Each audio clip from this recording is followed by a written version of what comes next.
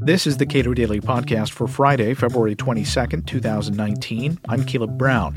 The dignity of work is important, but over the long term, that dignity of work must be tied to the genuine value of the work. That's according to Cato's Ryan Bourne. We spoke this week.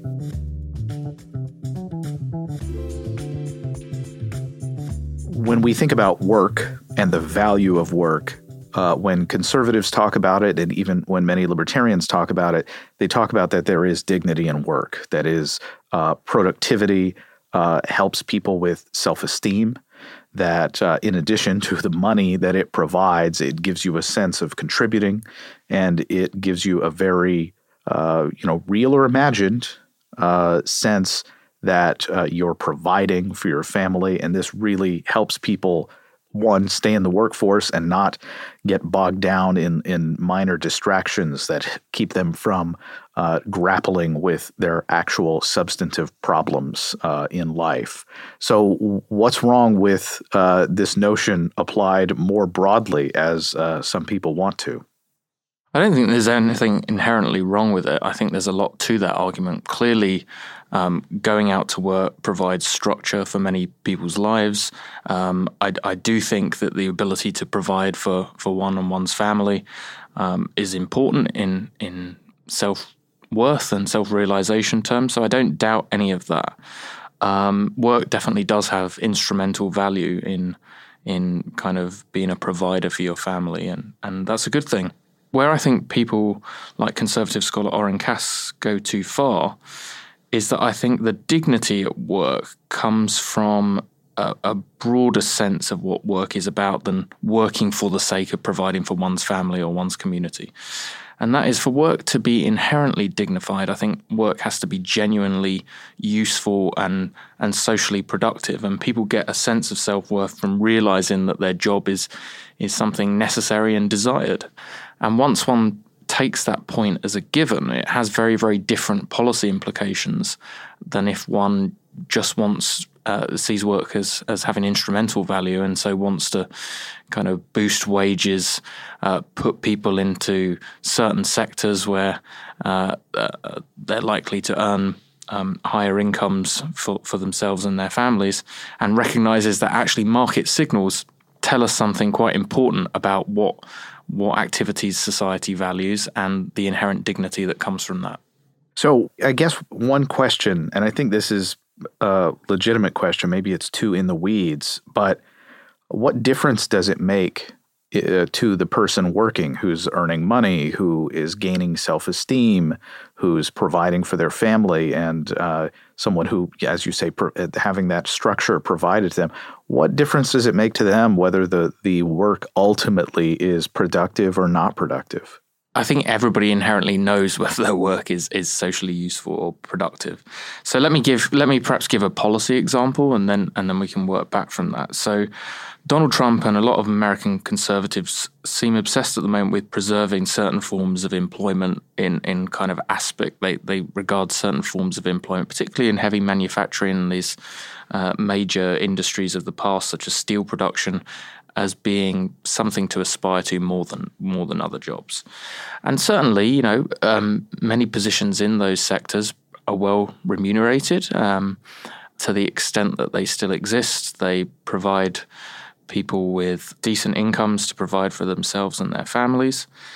But keeping alive those inefficient sectors through kind of protectionism or state favoritism cannot guarantee long-term dignity. And I think we're seeing at the moment with farmers obviously scrambling to lobby the administration for subsidies as a result of the pushback in the China trade war, or certain sectors, representatives and leaders going to government lobbying for certain protections for certain industries.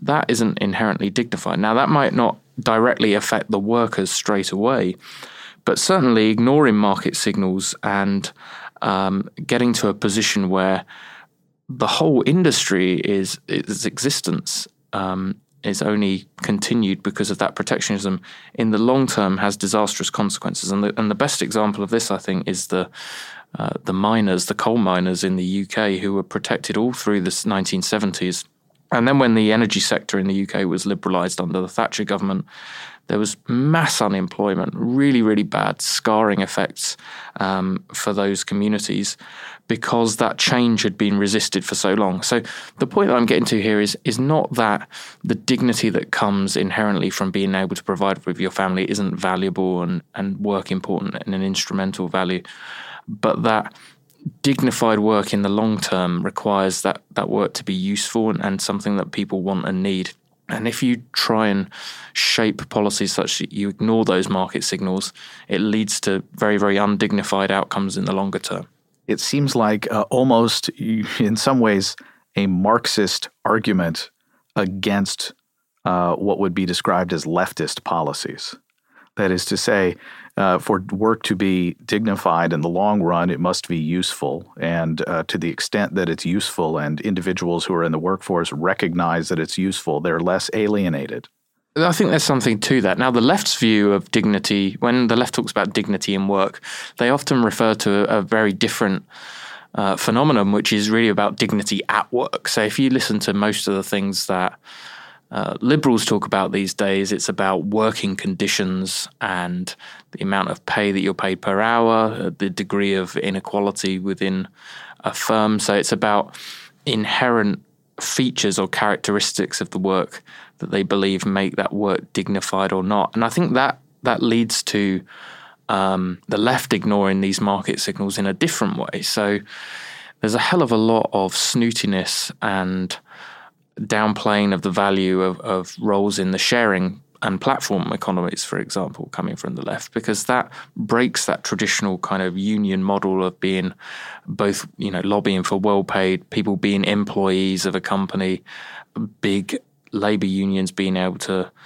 put pressure on that company to improve working conditions. Because these are self-employed contractors in many cases, there's not that degree of control that unions are able to exert, and they regard that kind of work as being undignified at work because workers don't have or aren't perceived to have the same protections and benefits that union workers in other industries are able to obtain. So they look at that in a different way, but I think that's problematic because to the extent that you try and change policy away from those industries existing or make it much more difficult for those industries to exist, you're reducing the options available, particularly for very low-skilled employees. And that makes it harder for people to find work that the market or other individuals through their demands regard as inherently useful and valuable. Ryan Bourne occupies the R. Evan Scharf Chair for the Public Understanding of Economics. Subscribe to the Cato Daily Podcast wherever you get your podcasts and follow us on Twitter @CatoPodcast.